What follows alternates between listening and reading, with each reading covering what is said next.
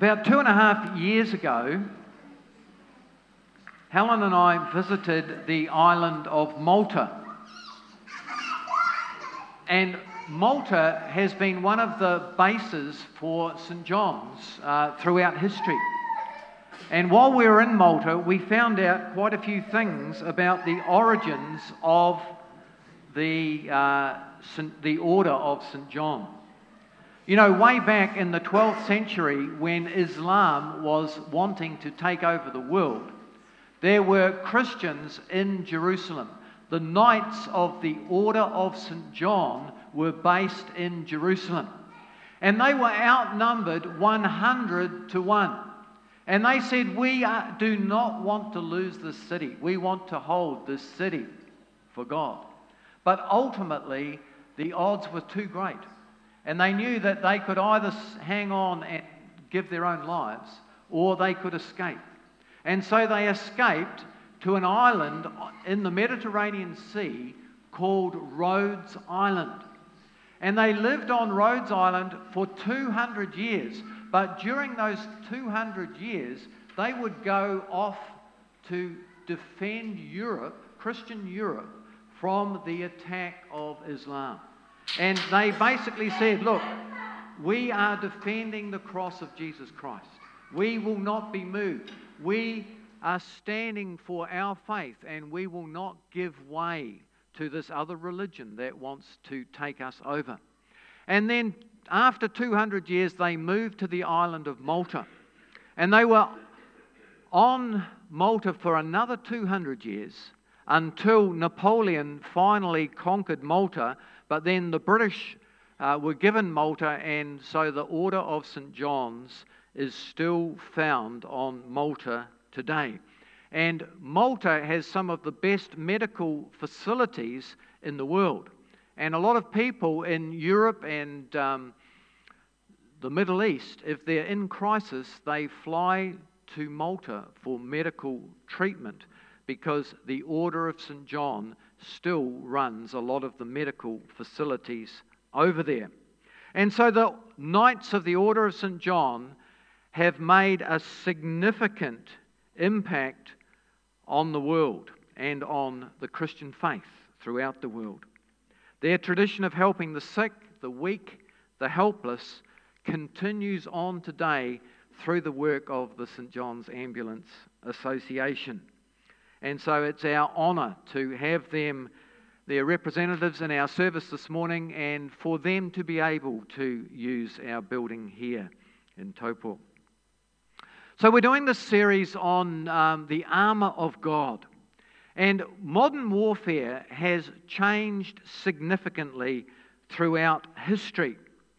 In the old days and the time that Paul is writing about, it was basically hand-to-hand conflict. People would be fighting with swords. They might use bows and arrows, they might have daggers and that sort of thing, but you usually had to get pretty close to your enemy to fight him and have contact with him. And generally the side that had the most courage, that had the best equipment and the best leaders or tactics would win. At the beginning of World War II, Germany invaded Poland. And it was only a matter of days before Poland fell to Germany, completely overwhelmed, because the Polish army had taken very little effort to upgrade. And the munitions of the Polish army were pretty much obsolete. The strategy of sending horses out against tanks and aircraft was utterly inadequate. In many ways, it looked as though Poland was just pretending to be ready for war. They could tick off the fact that they had an army, but they were totally unprepared for 20th century warfare. Are you prepared for the personal battles that you encounter in this life? It was interesting when we were living in Azerbaijan, because one of the neighbouring countries was Georgia. And the Soviet Union, Russia, took over both Azerbaijan and Georgia in the year 1922. But both countries got their independence in 1991. But when Georgia became independent, there was another area of land called South Ossetia that Russia hung on to. And that land used to be part of Georgia. And so Georgia said, we want our land back. And so they moved into this land with their tanks and their army. And then Russia sent a strike plane into Georgia and put a missile into the base of an apartment building, blew up that apartment building, and then they sent a message to Georgia and they said, if you don't withdraw, we will do what we've just done to that apartment building to Tbilisi, your capital city. And so Georgia knew that they were totally outgunned by Russia. They had no choice but to withdraw. And so warfare changes throughout history with different technological discoveries. New Zealand doesn't want to invest a lot of money in munitions. We haven't got much of an air force or a navy. We actually depend on the Americans and the Australians for our defence. Just imagine if an aircraft carrier from a hostile country parked itself off the coast of New Zealand and commissioned fighter jets to bomb our main cities, to go up our three main rivers, which are the Waikato, the Waitaki and the Clutha, and as they fly up those rivers and they see those hydroelectric power dams, they just put a missile into the base of the dam, they blow up the dam, all the water behind it comes racing down the river, New Zealand's bridges, communications and electricity suddenly disappears. And so that shows you how vulnerable we are. Our greatest strength is our isolation, that we're on the other side of the world. But it's also the fact that we have some good neighbours that will help us if we ever need them in a time of trouble. And so, as we said last week, Paul wrote about the spiritual warfare while he was in prison. And he was looking at the guards around him, and he was looking at what they were wearing. And so, last week we looked at how to be safe and secure in God's hands. We need truth. We need righteousness. We need to do what we know God wants us to do, what is right according to God's word. And also we need to remain in that zone of peace. And that will bring a certain amount of stability to our lives. But today we're going to look at three other items of armour that can protect us from spiritual attack. And the very first is the shield of faith. And in Ephesians 6 verse 16, it says, "Take the shield of faith with which you can extinguish all the flaming arrows of the evil one." Now, in those days, they would make a shield out of wood, but they would coat it with an animal skin or leather. And the enemy would fire fiery darts at their opposition.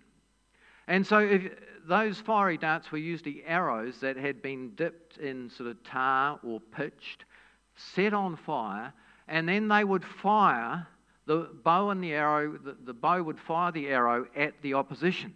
And so you're out there with all your mates and there's a big row of people going to war and you're going to have this big scrap with the opposition, and suddenly all these flaming arrows come towards you. And so what you would do was you'd hold up your shield to block that arrow, but the arrow would stick into your shield and it could set your shield on fire. And that's why they would soak those animal skins in water so the shield would not burn. And our enemy, the devil, still likes to fire flaming arrows or fiery darts at us today. And these can start fires of gossip, of slander, fear, and they can divide families and organisations. As we serve God, we will come under spiritual attack and opposition from our enemies. This can come in the form of bad thoughts, dangerous temptations, or desires to do things that we know are wrong. We've seen someone start a fire in the National Party during the last week, and things are turning to custard, aren't they? All sorts of dirty secrets are coming out, and everyone is being damaged by what has happened. And so often in battle in ancient times, those arrows were also fired at wooden buildings to set them alight. Or they could set the bush or the grass around where the soldiers were on fire. Imagine being in battle and you've got a sword in one hand and you've got a shield in the other, but your shield is on fire because it's been hit by a flaming arrow. Imagine the grass and bush burning around you, filling your lungs with smoke. How many fires has the enemy started in your life? Fires that bring confusion, fires that cause panic, that wear you down and waste your time. They may come through your finances or through an unemployment situation, through your marriage and relationships. And we may take our eyes off the peace that Jesus offers us through our faith in Him and focus on the blaze. Often a blaze may seem to be burning violently, but even then it's still under God's control. And God would say to each one of us, don't panic. I'm here with you. It's hard not to panic if our faith is weak. And so that's why it's called the shield of faith. We're to have faith in God throughout our difficult circumstances. But sometimes we throw our shield away. We find it hard to trust at times. We find it hard to fully believe in a God through all those fires that we encounter in life. Sometimes people throw their shield away and try and hide behind another person for protection. But God wants us to stand on our own, to exercise our faith in Him. And so make sure that your own shield is in place by strengthening your faith in Jesus Christ. Some of you may not have a faith in Jesus Christ. As a pastor, I've often been at the bedside of people at the end of their life. And it's amazing that people who know Jesus, people who have a hope of a future in Him, are at peace when they come to the end of this life. Whereas if you don't have a faith in Jesus Christ, if you don't know what the future holds, then it can be a very disturbing time for you. So how do we use this shield of faith? Whenever the enemy fires a fiery dart at us, we say, God, I believe in your faithfulness. I trust in your protection. And faith is simply trusting God, who assures those of us who trust in Him that He will never leave us. He will never forsake us. That's what He has promised in His word. And you know, the Roman army would fight side by side, and they all had quite large shields. And so they could hold up their shields and advance towards the enemy, knowing that they were protected by this whole layer of shields. But the Romans would only wear armour in the front because they were supposed to always be going forward. If you turned around and ran, your back was exposed. If the person beside you ran, then there's a gap in the line. But if you're marching forward with your shields together, you were a force that could conquer most other armies. And so you would move forward until you got to a point where you could embrace the enemy.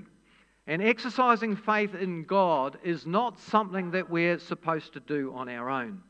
We are here to help and to support each other.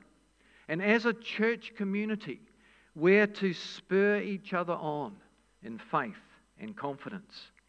Our mighty, merciful God says in Romans 8, verse 37, I will go with you into the battle. That verse is on the slide there. I will go with you into the battle because I have conquered the enemy. You are more than conquerors through my Son Jesus. And so God goes with us into any battle that we experience. The next item of armour that Paul tells us about in Ephesians chapter 6 is the helmet of salvation.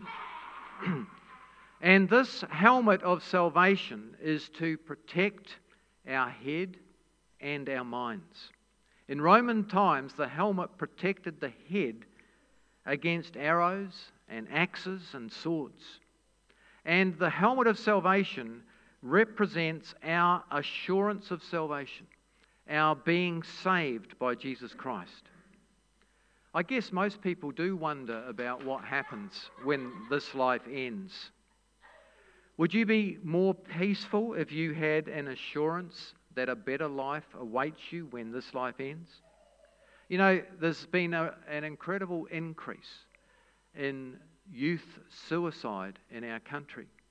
And there is a corresponding correlation with atheism. If you don't believe that there's a God, if you don't believe that this world has a creator, then you think that there's nothing when this life ends. I was at Debrett's Pools the other night and I had a chat to some guy I'd never met before.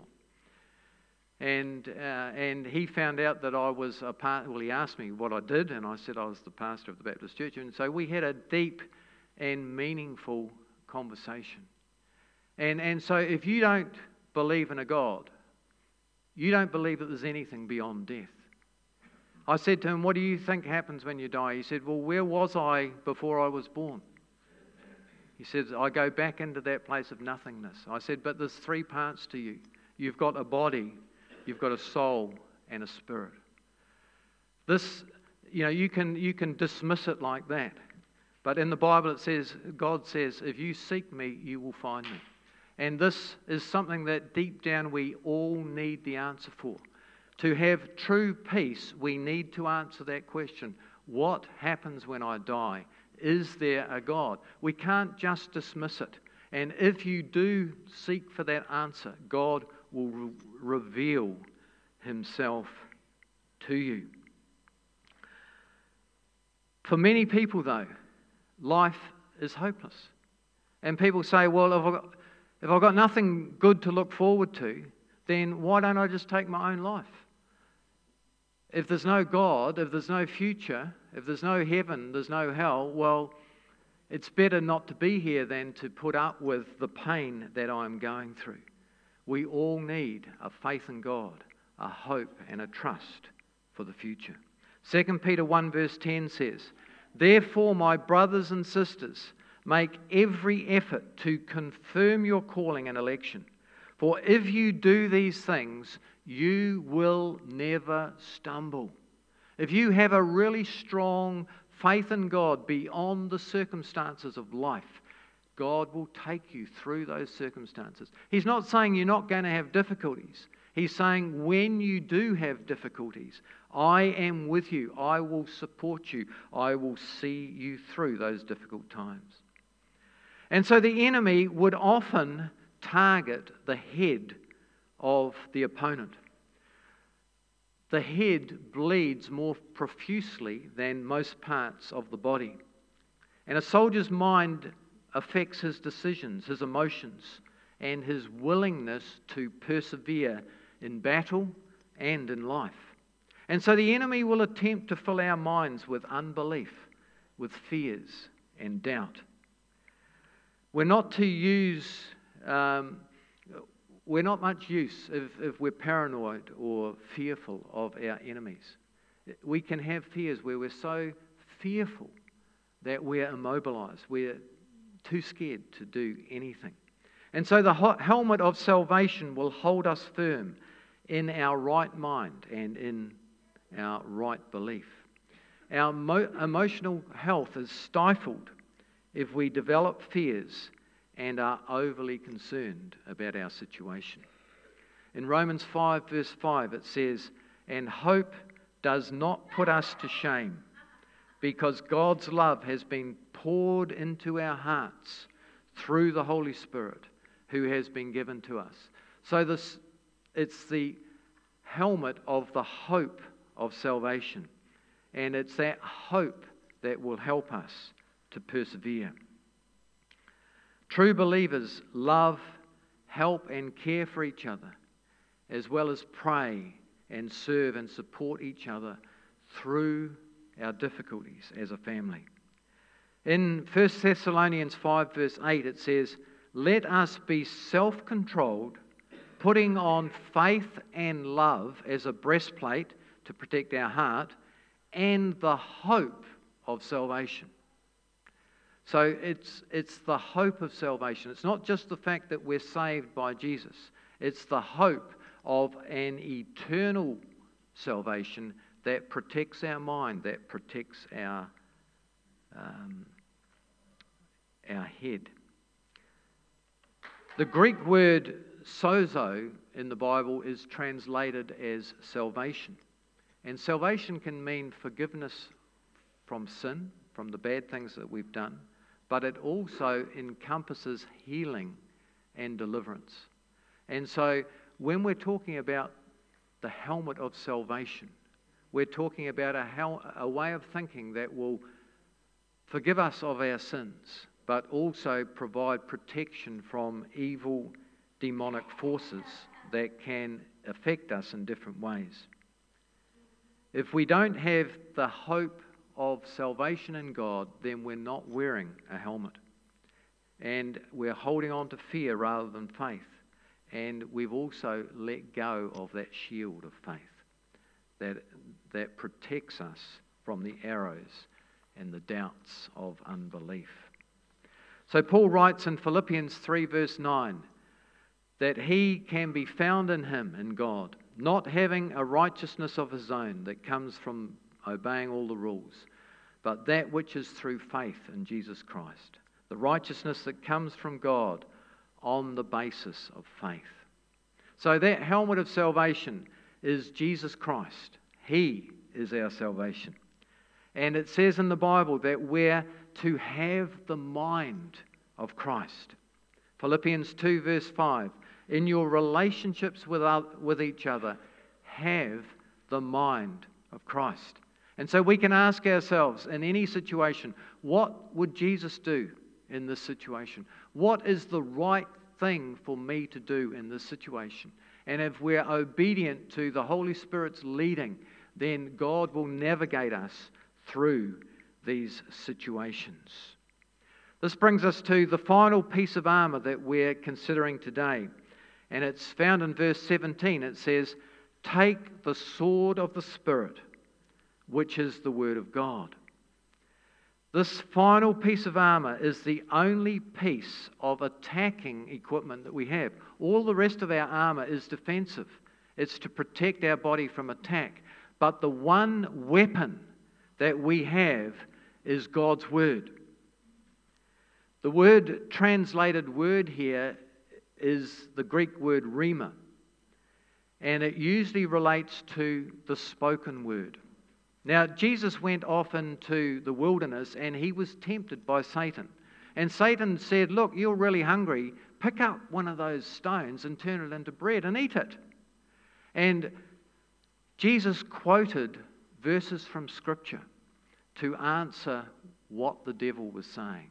And so sometimes when we're tempted, God will put a word or a verse in our mind. And as we pray that word or verse and speak it out over our situation, God will help us to triumph through that situation. We can discern what God is saying in these situations. The Holy Spirit will guide our tongue. He will show us what God wants us to say or do. We can proclaim boldly what he says in the Bible, in his word. And as we do that, those words become as effective as a sharp, two-edged sword. We can get to know the Bible in the same way that a soldier would practice using his sword. We can read the Bible, we can memorize it, we can apply it to different situations in our lives. God will bring a verse or a thought or an action into our minds at the appropriate time. But a sword is not good for someone who hasn't been trained. You don't just hand someone a sword and send them off into battle. They've got to learn how to use it. And we've got to take the time to get to know and understand this incredible weapon that God has given us. So we carry the sword of the Spirit, which is the Word of God, in one hand, and in the other hand we've got our shield of faith. So, to summarize, let's look at a diagram that shows all the armour of a soldier. Okay, so this is the armour that we've been looking at. So we'll start at the top. You've got the helmet of salvation to protect your head, and that protects your thoughts. And then you've got the breastplate of righteousness, which protects our vital organs, particularly our heart. And we've got to keep a heart right and true toward God and all people. We've got to walk in truth with the belt of truth. We have that shield of our faith in Jesus Christ. And then we've got the sword of the Spirit, which is the Word of God, and the sandals of the gospel of peace. Through all this teaching on spiritual warfare, what Paul is really saying is put on Jesus Christ. Because Jesus is the truth. Jesus is our righteousness. He's our peace. He's the author and perfecter of our faith. Jesus is our salvation. Put on Jesus, and then you will be more than a match for Satan or any evil force that may come against you. Let's pray. Lord, we acknowledge that life is difficult. Lord, sometimes we feel overwhelmed by things that happen to us in this life. We thank you for your promise that you will never leave us nor forsake us. And that, Lord, as we wear your armour, as we practice peace and doing the right thing and walking in truth and having strong faith in you, and Lord, keeping our thoughts in the right areas, we thank you that you have promised to protect us, that you will bring us through this journey called life, and that there is a promise of eternal life in your presence forevermore. Lord, if there's anyone here this morning that doesn't have that faith in you, doesn't have that hope in you, Lord, I pray that they will talk to someone who can help them to understand these things, so that instead of feeling hopeless, they have the hope that you have promised us all. In Jesus' name, amen.